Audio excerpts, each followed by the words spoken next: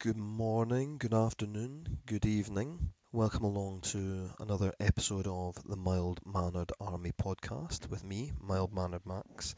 Of course, that's not my real name, but we don't need to get into that. This week, I'm joined by the magnificent Mr. Nick Amies, author, journalist, all-round good egg, and a cultural commentator too, I think it would be fair to say. There had been a bit of chatter online amongst the Britpop Twitterati about Modern Life is Rubbish, sparked by comments on another Britpop podcast where the hosts, at least one of them, had not been particularly enamoured with Modern Life is Rubbish. So Nick and I decided that we would right this terrible wrong by discussing the album itself, the impact it had had on us, Blur as a band at that point, where they had been, what had led them to the point of making Modern Life is Rubbish. They're now legendary, incendiary live performances as captured on Star-Shaped. And along the way, we talk about one or two other things as well. As ever, Nick is fascinating company, and I hope you enjoy the conversation.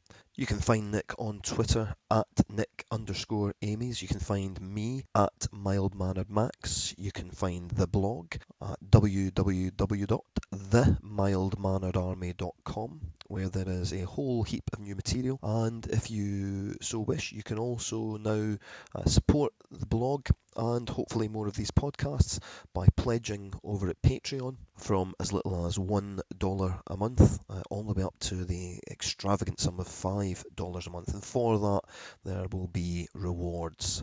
Thanks to those who have already done so. And yeah, let's enjoy Nick and I discussing Modern Life is Rubbish.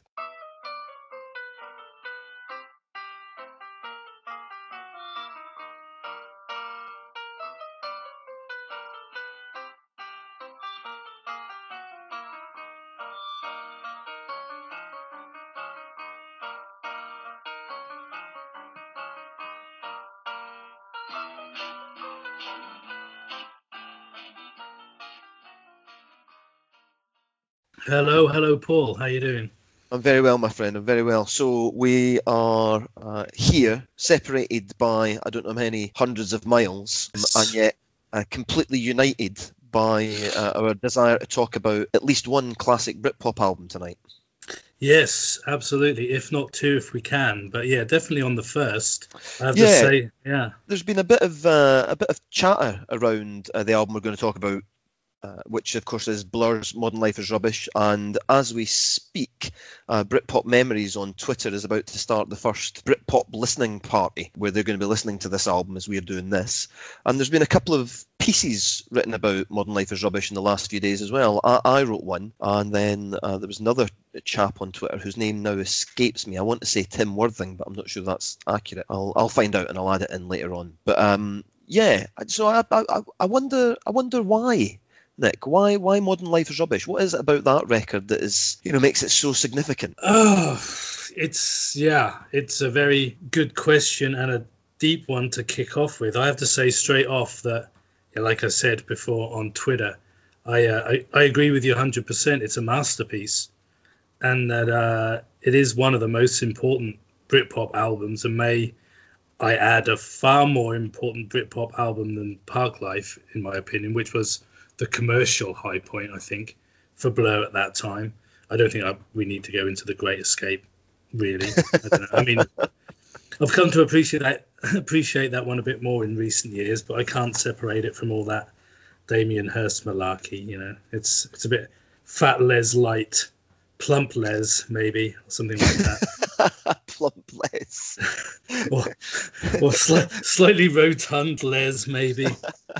Yeah, no, I agree with you. I think it is. I think it's the high point, certainly for that period of Blur. If we take those three albums as a sort of trilogy, if we put Leisure to one side and say, well, that's kind of a calling card. That trilogy of albums, Modern Life is Rubbish, Park Life, and The Great Escape, is, for me, Modern Life is Rubbish is the high watermark, and I think you're right to describe it as a masterpiece. Yeah. But not just of Britpop. I think it is one of the great British records. Yeah, no, I totally agree.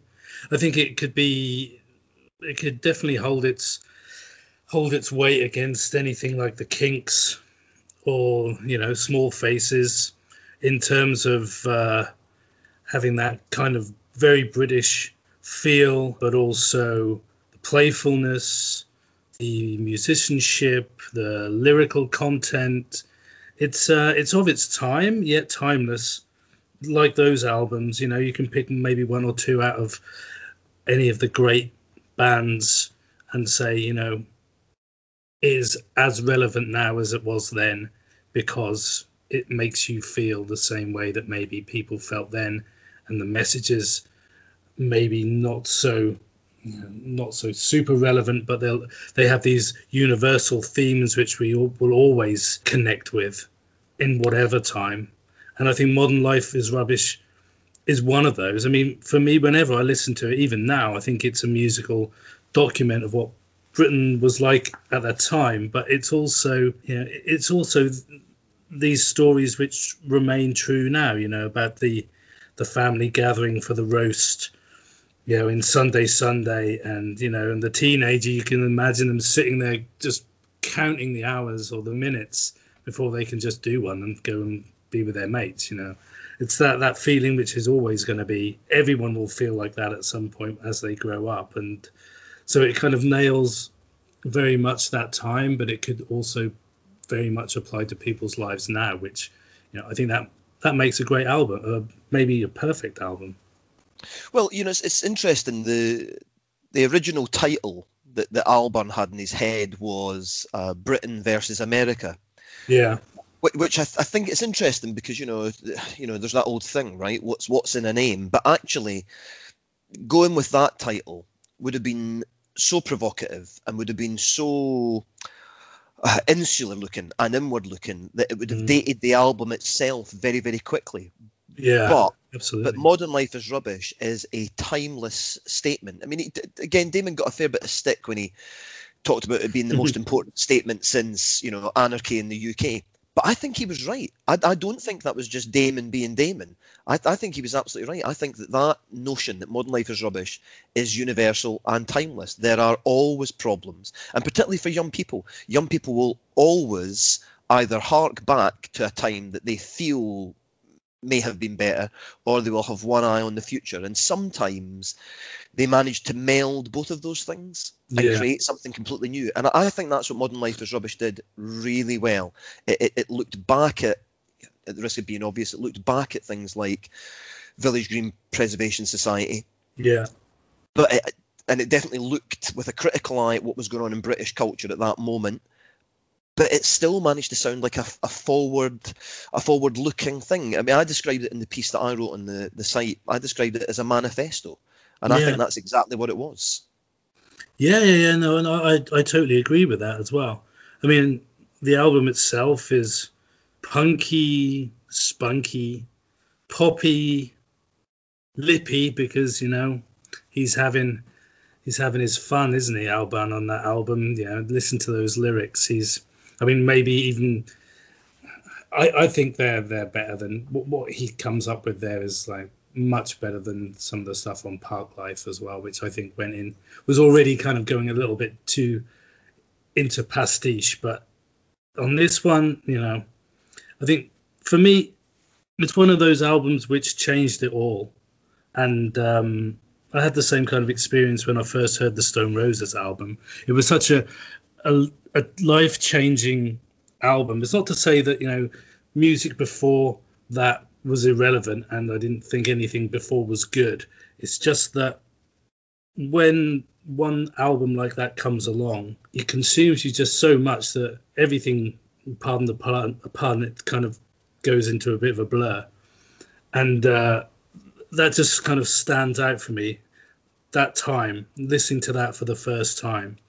And, it made me want to stomp about, and get in people's faces, which was different from, the flower power kind of, dancing your head off somewhere in a field. And, that was a way of forgetting about your troubles. This is a bit more like, okay, this is right. What he's saying is, we should get a little bit agitated about this, Modern Life, what it's saying to me is that it's not a green and pleasant land. It's a country full of checkout girls who can't pay the rent and disenchanted office boys who, as he says, feel foul-mouthed as they stand and wait for the underground. That's Blur's Britain in '93. It was dirty Yeah. and knackered. That's a great line, isn't it? Yeah, oh, totally. And everyone's underpaid and it's all a bit sleazy. And this is about a Britain which was a bit more than a bit crap and needed a bit of a kick in the backside. And I think that's where this album actually made people say, yeah, we're the ones to do that. And that's why I think kicked off Britpop, because it made people start thinking we should be involved in something now. Well, I think that's right, Nick. And I think the other interesting thing there is that in that regard, Allburn's sort of rejection of the way things were as being the way things always had to be, and also his violent reaction against grunge, puts him side by side with Noel Gallagher, right? I mean, we've heard Noel talk about, I hate myself and I want to die, and thinking, no, we can't have that. And okay, it wasn't written as a response to that, but then he wanted to put out different messages, and Live Forever is that. And there's a great quote from Damon. Well, I say a great quote. I mean, it's deliberately provocative, of course. He says, if punk was about getting rid of hippies, then I'm getting rid of grunge. It's the same sort of feeling. People should smarten up, be a bit more energetic. They're walking around like hippies again. They're stooped. They've got greasy hair. There's no difference. And I mean, I know that makes him sound like a sort of, terrible middle-aged, middle-class dad. But that has always been part of British youth culture. The idea of peacocking, of walking a certain way, of talking a certain way, and particularly of dressing a certain way, in order to show that regardless of your background, regardless of, where you come from, you're going to make an effort. And I think he was right. I think there were a lot of kids in Britain at that point who certainly I was one of them. I did not want to wear, jeans that were 3 sizes too big. I didn't want to wear that awful Nirvana t-shirt, with the sort of smiley face with the dead eyes. I had no interest in that. I didn't want to have greasy hair, and I think that's the other aspect of Modern Life is Rubbish that makes it absolutely a manifesto. If he's talking like that, he definitely wanted to rally people around something. Yeah, no, I agree. So what's your story? So when you, everyone has a story which are related to the album. Where were you before it came out, and what changed? Yeah, well, I think at that point I would still have been kind of firmly in the grip of the Smiths and Morrissey thing. That had come along for me maybe around about 89, and that dominated everything for the next sort of 3-4 years, certainly until Modern Life is Rubbish. But floating around in the background was always the fact that my mum and dad were mods, so there was always a mod thing lurking in my background. But at that point, I would still have had the quiff. I would still have had the, sort of vintage Levi's. I would still have had, Smith's t-shirts and blah, blah, blah. And then I remember seeing the photographs that accompanied Modern Life is Rubbish, Damon with the Great Dane, them sort of skulking around in side streets with suit jackets on, the Dr. Martin boots. And I remember having a real reaction to that. And I can remember being in the common room at school with my mate Chris, and the two of us seeing this in the NME or Melody Maker, and without saying anything to each other, the very next day, my quiff was gone, and we both turned up at school in Fred Perry's as opposed to white shirts, and our school ties tied backwards. You know that thing kids do where they turn the fat end to the rear, so the skinny end is at the front. Of course. So even before hearing it, it had this enormous impact on everything that I was doing. Yeah. What about you? Yeah, kind of similar. It was that kind of impact on the change of life and image pretty much overnight. I think it goes back a little bit further for me. Yeah, I'll be very un-me and say that I came to Blur through the most popular route, which is There's No Other Way. So there's no I loved Seymour first, blah, blah, blah kind of thing. No, it was the radio-friendly hit single that got me into it. But and the only muso thing I can probably add is that it was at the time of release. But that just shows my age rather than any kind of like finger on the pulse. But anyway, so Blur were on my radar from about 91 onwards, I suppose. So I played Leisure to death, but I was particularly baggy at the time. I was well into the Stone Roses and Happy Monday, so I was in the jeans, which were 3 times too big, and the regurgitated Flower Power, and of course Leisure got thrown in with that, which is it really shouldn't have done, and that's another conversation for another day. But so when Leisure was out, played that to death and saw them multiple times around that time, and then nothing kind of materialized for a while, and other stuff started to creep in for me. There was a bit of an ecstasy hangover going on, so there was stuff like the Orb and Prodigy and the Shame and horrible stuff like that, which were doing kind of underground stuff around in our area, which filled the time. But then suddenly, what was it, January '93? I think I've got written down here, and then For Tomorrow was released, and then I heard that, and just as I'd ditched my goth garb in the 80s for Flower Power, I was suddenly wearing 3 pairs of football socks so I could fit into my brother's Dr. Martens, and I went the flares, and in came the Stay Press, and I remember one particular scene very clearly. To this day it stands out, and I rib the people who were involved continually when I do get to see them. But I used to live very close to one of those seaside towns, where Morrissey would talk about they forgot to close down. And me and my mates all used to congregate at the Seafront Arcade. We always used to meet up there. It was very depressing, very kind of 80s, windswept, no money kind of typical kind of almost Mike Lee kind of scenario. But anyway, but my conversion, or Shea Meadows probably more than anything. But so my conversion was pretty rapid. So there was me. I kind of pull up in the car park in my crappy Fiesta and strut out with my cropped hair. Happy Monday's curtains were then long gone, in a tweed blazer and drain pipes and these overly massive DMs.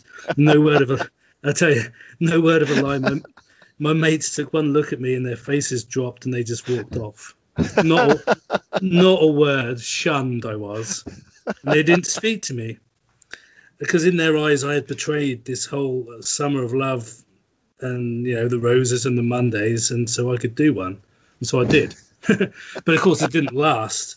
Because there was some general resistance and Mickey taking it until Modern Life is Rubbish came out in May of that year, and I bought it straight away and I had it on in the car, and next thing you know, everyone's listening to it. They play the Norwich UEA, which was the biggest venue nearest to us, so we went, and there they were, all my mates Fred Perry'd up, pogoing around like they'd never even heard of a pair of maracas, and and so it wasn't just for me, it changed everything for them too. And after that, you could barely see a pair of flares on the street. That's right, yeah. Joe Bloggs was banished. Joe Bloggs was banished. Joe Bloggs. Or Pepe jeans were another brand that I seem to remember were quite popular at that time. It wasn't a good look. No. I think that's safe to say. Now, listen, you mentioned 2 things there that I want to pick up on. I want to talk a little bit about what it was like seeing Blur at that point. I'll maybe tell my story about that in a second, but I want to go back to hearing For Tomorrow. Yeah. Because for me, if those 3 albums are the kind of Britpop trilogy, and if Modern Life is Rubbish is the high point, for me, Modern Life is Rubbish is the high point for Blur, full stop. There's lots of other things that I really enjoy, all the way through, but nothing for me works quite as cohesively as a whole album as Modern Life is Rubbish, and for me the high point of that high point is definitely For Tomorrow. I can remember really clearly going to buy that. I had this girlfriend called Claire who lived in a tiny little town called Johnston, which is just outside of Paisley. Right. Which, if you're ever playing shit town top trumps, Paisley is the card to play. And I can remember she had a Saturday job in a little pharmacy in Johnston, and so I used to go over on a Friday night. I'd get the bus over, and I'd have my Walkman on and be reading. Do you remember those football comic strip storybooks you used to get? For some reason, even though I was sort of 17 or 18, I would buy 2 of those and read them on the bus on the way over and get to Johnston. And on the Saturday morning, she would get up and go off to the pharmacy, and then I would sort of go and meet her after she finished her shift. And I can remember going the week that Modern Life is Rubbish had come out, and I can remember the two of us going after she finished her shift to the tiny little record store in town. There was a Woolworths, and then there was a little record store. I want to say it was called Stereo One, but I don't know if that's accurate. But I remember going to Stereo One and picking up CD One and CD Two of For Tomorrow. Wow. Cover art alone was just enough. It was so great, you know, those Spitfires and the sort of Boyzone birthday card thing, and it all just looked so great. You know, it was so evocative. It was so, I mean, almost aggressively British, right? Yeah. And then the content, risky, though, like, wasn't it? almost. I mean, it was, you know, it was a very odd time. You know, I mean, the music press were not keen on that kind of thing at that point. Yeah, you know, the notion of Britishness as a positive was, you know, that was a risky decision to take. But the song itself, though, is so achingly beautiful. It's so romantic in sort of every way. You know, there's strings, and it's, you know, it's got melody layered on top of melody, and Albarn has this kind of yearning in the vocal, and it's bringing up, you know, things like the West Way and Primrose Hill, and it's also London, and yet despite that, I got it. And I connected with it immediately, which suggests that there was something universal at the heart of this vision that they were creating with that song. I love that song.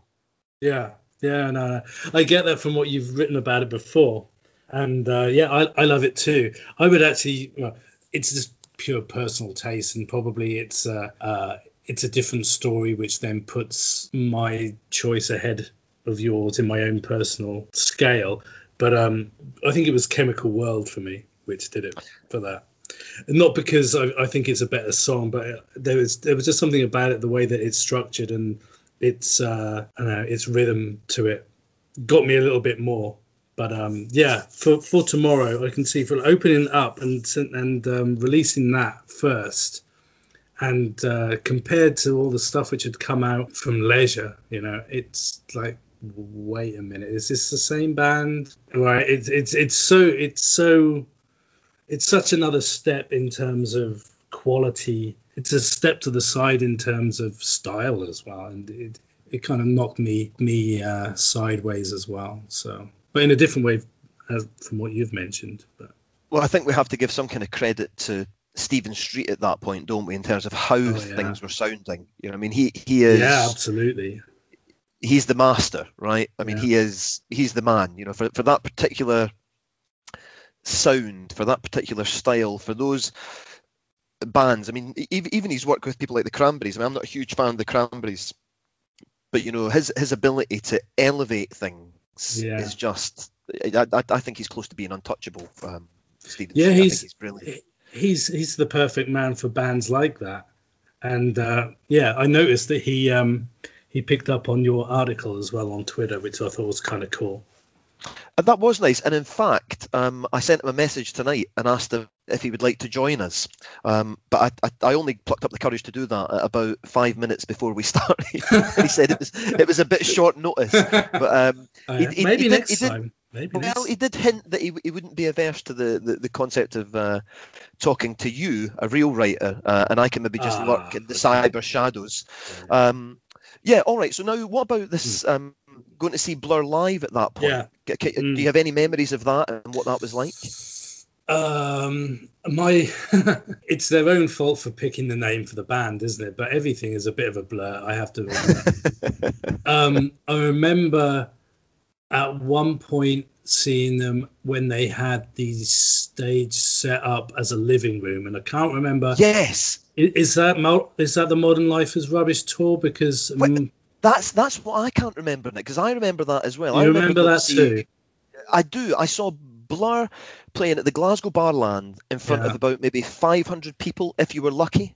Yeah. So I'm thinking it must have been before A Modern Life is Rubbish, because maybe in the space in between, because Radiohead were the support act. Right. And it was the Yamaha Music Festival, and so there was like a local band who'd won some kind of local competition to play at the Barlands, and I remember they had somebody in a top hat who threw playing cards into the audience. It was all very surreal, and then Radiohead came on. then as now, I wasn't particularly enamoured with it. And Yeah. then Blur came on, and as you say, yeah, they had the place done up like a sort of very strange sitting room. There was a big Yeah. armchair and a fridge and a standard lamp. That's it. And the lamp would flash on and off. That's Like right. kind of like odd like short circuit or something going on to it. Yeah, it's a bit like the is it the pop scene video? They're in a kind of certain like a situation That's like right. that with the carpeted walls and no, I don't know. But anyway, yeah, I remember that for sure. I remember seeing them when they toured Leisure, and that was very basic. And of course, they were ramshackle as hell and that. But Modern Life is Rubbish. I remember seeing them at the UEA as well, because, like I said previously, that was kind of the biggest place very close by to where we were. And our friend at Britpop Memories, he mentioned on Twitter not so long ago, he said he mentioned about the Modern Life is Rubbish tour and put some clipping up from the NME and said, did anyone go to these gigs? And I looked, and I knew that I'd seen them on that tour for sure, but the dates I went to weren't on there. So I checked, did my own research, and it was after the release of the album, so it was around June, I think, that I saw them. But it was definitely on that tour, and it was mental. One of the things which I think it happens on the or in the Starshape video as well. You know, when Damon messes his foot up, he breaks his foot or something. That's right. Like a speaker stack falls on his ankle. Yeah, exactly. And it was at the UEA, and he climbed up to the top of the speakers on one side of the stage, and he was more than a little bit inebriated, and it could have all ended then. It could have been, I don't know, minor pop star dies in speaker 4 or something. But yeah, it was they were pretty crazy, and that was, I remember it being I also remember, was it then? Oh, no, it might have been a later gig, because Pop Scene had been released. Pop Scene came later. Pop Scene came before Park Life, didn't it? Pop Scene came before Modern Life is Rubbish, and they didn't include it because it only made it to number 32 in the charts or something. Yeah. Okay, so yeah, I'm getting. That's it. You've nailed it. So it probably was that gig, and me and my friend Dixie, God bless you wherever you are, I miss you. I haven't seen him for like decades. We would gig together all over the place. We were massive fans of Pop Scene, but also the B-side. One of the B-sides was Mace. That's right. Yeah, great record. Brilliant. And if I read the I can't remember who wrote the book, the story of Blur. Like anyway, it mentions that it's written about being a gig which turned into an almost riot, and there were no windows or something, and then they started using tear gas or something. The police were outside, and they'd written Mace about this gig which had gone completely tits up. And anyway, so we were in the crowd, and it was I remember now, you're right, it was at this Modern Life is Rubbish tour, at this show, and there was a break in the song, and my mate Dixie was shouting, "Mace, play Mace!" And Damon's like, "You're being too selective." And that's enough for us. Well, you didn't even have to play the song. You answered us at least. We want Mace. Oh, being too selective. I mean, those gigs at that point in time were, genuinely chaotic. I think a mixture of desperation and alcohol combined to make them just mad. I mean, it's funny when you look back at Star-Shaped now, it's just so peculiar. they all four of them come across as just very, very peculiar people. There's Damon, who's just this sort of mad imp running around, shouting, dancing, jumping, flirting. Graham's kind of sulking in a corner somewhere, looking arch and knowing. There's that wonderful moment, I don't know if you remember, where they're sitting on the tour bus and Alex James is having a cup of tea with a saucer and he's doing it beautifully. He's managing to do it and Graham's tipping it all over the place. Going, it's just wonderful. The other thing I really love about Star Shaped is, I can't remember, I think it's quite close to the end where they're sitting around a sort of campfire at Glastonbury or whatever, and there's some awful kind of pseudo goth type girl who's pontificating about goodness knows what, and just the look on all of their faces as if to say, no, you don't get it. That's not what this is. This is something different. All of this stuff that you're spewing, all this kind of muso bollocks, melody maker from 1977. We're not interested in that. It's different now. This is it. We are it, and we've set the template. They were just so. I think they genuinely saw it as their last chance, right? And that either goes one of two ways. I think for a band, either it propels them to something incredible, or it just all ends in tears. And for Blur, it clearly led to somewhere that none of them, I think, could really have imagined. Not even Damon. Yeah. No, I agree. Because, I don't know, unless you are a big fan or you dig into it and you're interested in knowing the history about certain records, which I certainly am. So, that's part of, as much as the music in some ways, I want to find out more about how it was made and when they made it and what was happening and all that. But at that time, they were really in quite a bit of deep shit, weren't they? I mean, in terms of the record company, they're like, you have to come up with something better than what we've heard, or we're going to dump you. And they're like, okay. They come up with Modern Life is Rubbish, which the record company didn't seem to get, as far as I can make out. And then they were really on that last chance, as you say, that when they're touring it and trying to get people to understand it, and drinking a lot and trying to really push it over the line, or to at least get it out there to people who then got it in large amounts.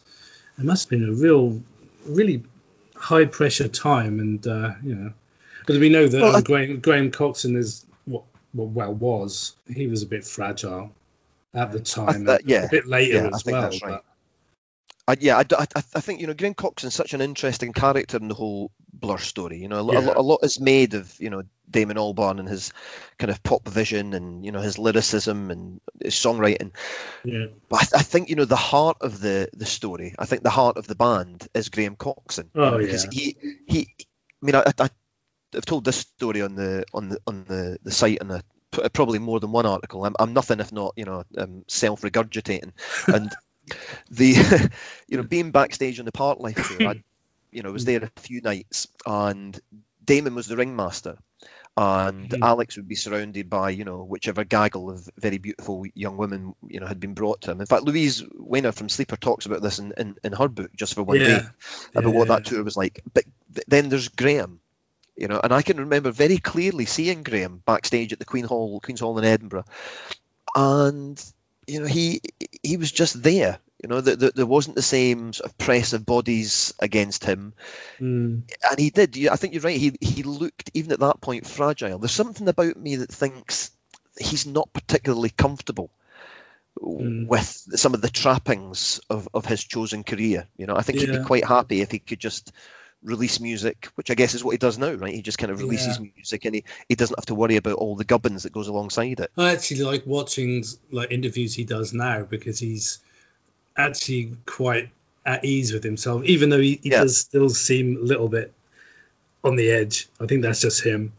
Yeah. But it's nice to see that he's a bit more comfortable in it himself, because at times during these periods that we're talking about, he looks like he could rip his skin off or something, but luckily he put it into his guitar, and that's something which I wanted to bring up as well when we started to talk about the actual music on Modern Life is Rubbish, because I admit I'm a frustrated guitarist, as in I'm frustrated that I'm not a guitarist. I always wanted to be, but the old adage rings true for me. It's like it would sound better if I threw it down the stairs. But I love guitarists, and Graham Coxon is by a long way my favourite. And on Modern Life is Rubbish, he really starts to get a real handle on that signature sound, all the different aspects of it. I mean, I love that kind of brash, choppy stuff he does on stuff like Advert and Coping. And then there's the poppier stuff like Star Shaped, Sunday. But also the weird queasy stuff he comes up with as well. All the bendy strings on things like Pressure on Julian and Oily Water, Miss America. All these things, it's for me, listening to that. And then, as I said before, we see interviews of him now, and he plays those now. And you look, how the hell do you do that with your fingers? And I don't think he actually, when he was doing it, coming up with it, he was being a musician. I think he was just doing it by feel, and he knew what he wanted to do with it and how it sounded. He still somehow manages to remember how to do it now. Unlike Johnny Marr, apparently, he can't play some of the Smith stuff because it was so intricate that now he can't do it the same, apparently. But I think Graham Coxon he improves massively in degrees on the two albums which came after Modern Life is Rubbish as well. But then he starts to go off into a completely different league on Blur and 13, and after that he's just like, the sound changes obviously in the style, but for me it's quintessential Coxon on Modern Life is Rubbish. It's just do you think he gets the credit that he deserves, Nick? Because I'm thinking about, when people talk about, great British guitarists, if we put Johnny Marr to one side, I'm talking about maybe from the sort of indie era on, right? So Johnny Marr kind of is, he's almost deified, right? Yeah. But then from the Britpop era, or certainly from that kind of early 90s era forward through the baggy thing, John Squires gets a lot of love. Andy Bell from Ride gets a lot of love. I'm not so sure that I hear Coxon being talked about in the same way, and I don't understand that, because I'm with you. I think some of the things that he did, and I agree especially about those slightly trippier, slightly queasier moments, and then the later stuff, the kind of post-Britpop stuff, where he's clearly drawing on different inspirations. He's moved on from the backwards looking stuff that had so infused the Britpop albums. Yeah, I don't know that he gets the same. Bernard Butler, should we chuck him into the mix as well? I don't know that he gets the same respect, and I wonder if that's about. I don't know. I wonder if that's about just the force of Damon Albarn's personality, and how much of the light he kind of sucks into himself. Not willfully, I don't think. I just think when you've got somebody like Damon, who is as beautiful as certainly as he was, and he's still infinitely more attractive than I am now that we've progressed to these later stages of life. But he was a very beautiful boy. He was witty. He was gobby. He had a twinkle in his eye, and I wonder if that was it. I wonder if there's a bit of that. What do you think?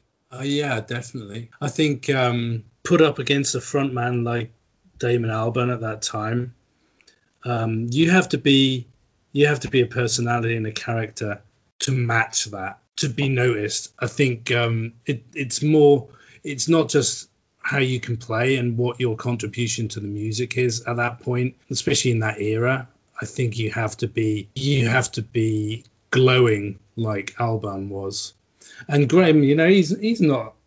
Back then, he wasn't an unattractive guy either. He had it going on. He's a good-looking boy. That's right. Yeah. But because of the shyness, and you've got Alex James, you could get off on the lamppost. Yeah. And then there's Dave. Come on, we love Dave. Dave's a local councillor in my hometown at the moment, which is funny. I have to drop this into the conversation right now because I got this message from my mate the other day who works at Norwich Council, and he actually took a slash next to Dave in the toilets the other day, and I asked him if he went woohoo next to him, but he didn't. Well, yeah, I wonder. Now I'm thinking, Nick, that we've wasted 40 minutes talking like a Anyway, couple of old, kind of muso wankers about records from our youth. What we should really have been doing was just, a 30-second podcast where one or other of us says something vaguely insulting about a Britpop icon. Oh, exactly. Alex James, get off with a lamppost, that Get one. off of a lamppost. See you next week. Thanks for listening, everybody. Yeah. So, exactly. You do little snippets. We can put them online. Yeah. But come on, I think you're right. Let's be honest, Nick. Yeah. Maybe not for you. I mean, you're a deeply attractive man in so many ways. But for me, I would have been quite happy with the attentions of a lamppost. So I'm not gonna judge Alex too harshly for that. No, I mean, I have to admit, I've hung on a lamppost at the end of the night, and none of them came. Home with me. So, All right, I don't know if you're right about that. Anyway, let's move on rapidly. Let's move on. Let's begin to bring things to a close. I wonder if there are things on the album that you don't like, or do you think that the whole thing needs all of those component parts? See, I don't like Sunday Sunday. Do you not? No. I think. Well, I don't dislike it, and I can kind of see where you're coming from. It's a bit knees up Mother Brown, right? And I think it all works very well together. What about if I let you go back in time and I let you take out Sunday Sunday and put in either Beachcomber or Mace? Oh yeah, well then, no question. I'll put Mace in instead. But whether or not, but whether or not that would mess with the flow and the message, well, that's true. Probably would. I mean, if you then said maybe would you put Pop Scene in instead? Is that too many big tunes? Well, that's that's the thing, isn't it? Yeah, you would need a fast one to replace it, I think. And Mace is kind of, but I mean, I'm just wondering whether or not if you took it out and put something, it's hard to say. I mean, who was it?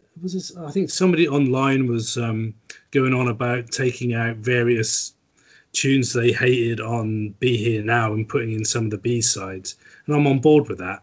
And there are some things which should have been put on instead and would have made it a better album. I don't know whether or not you could do the same with Modern Life is Rubbish and what they had going on at that time and still have the same impact and cohesion as what you've got now.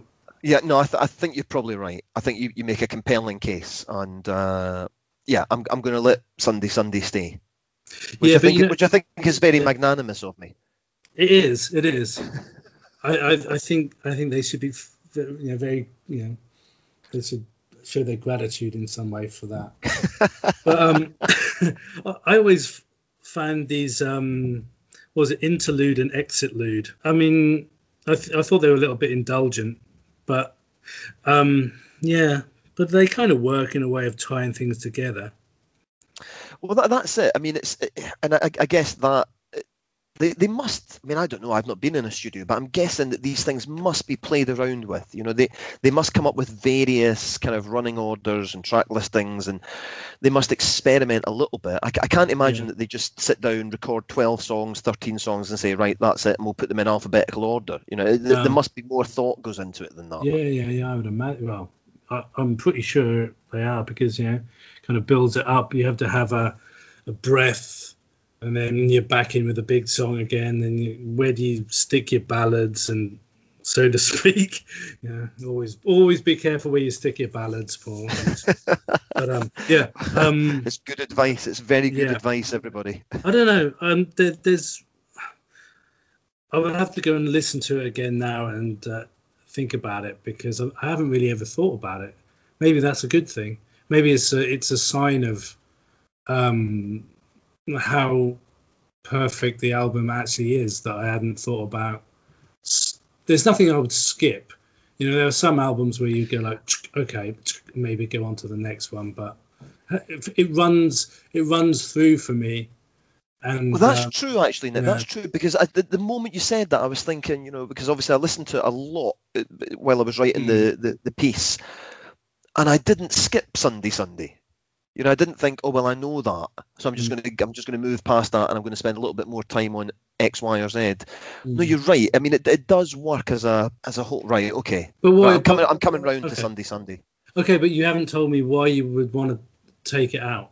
What it is about it. Yeah, there's something about borders on being a kind of. It's not this, but I've got a problem with funny songs. Okay, no, I'm with you. Carry on. There's a difference between a comedy record. I understand that. There is a difference between, Joe Dolce's "Shut Up Your Face" and "Sunday Sunday," but it's such a fine line. Like Park Life, I cannot stand that song, and that I would absolutely skip. I don't like it. I hated the video. I hated the Phil Daniels thing. I thought it was too obvious, and I didn't care what they said at the time about how they were more influenced by Meantime than Quadrophenia. Everybody knows why they put Phil Daniels on that record at that point. I just don't like it. I talked on another piece that I put up the other day. There's been so many this month, but I put another thing up, and I'm saying fair that play. I went to see Stuart Lee, the comedian, in Edinburgh once, and there was a guitar at the back of the stage, and I could not relax. I could not give myself over to that thing that he does, the repetition, the beat, the rhythm. It's almost like a jazz performance when you see Stuart Lee. It's so clever, it's so carefully constructed, but I knew that there was a song coming at the end. And I knew it was going to be a funny song, and I could not relax. But interestingly, that says something about the magnificence of the rest of Modern Life is Rubbish, because it doesn't stop me enjoying the album, and I don't skip it. So maybe it's not. I'm going to have to go back and listen to it again as soon as this is done. I'm going to go back and listen. Maybe I've got this all wrong. Maybe do you know what I'm trying to do? Maybe I'm just trying to be that guy. Yeah, like, this is a great record, but yeah, I don't want to be that guy, Nick. No. Yeah, we get a job at the Quietus if you do stuff like that. Let's not go there.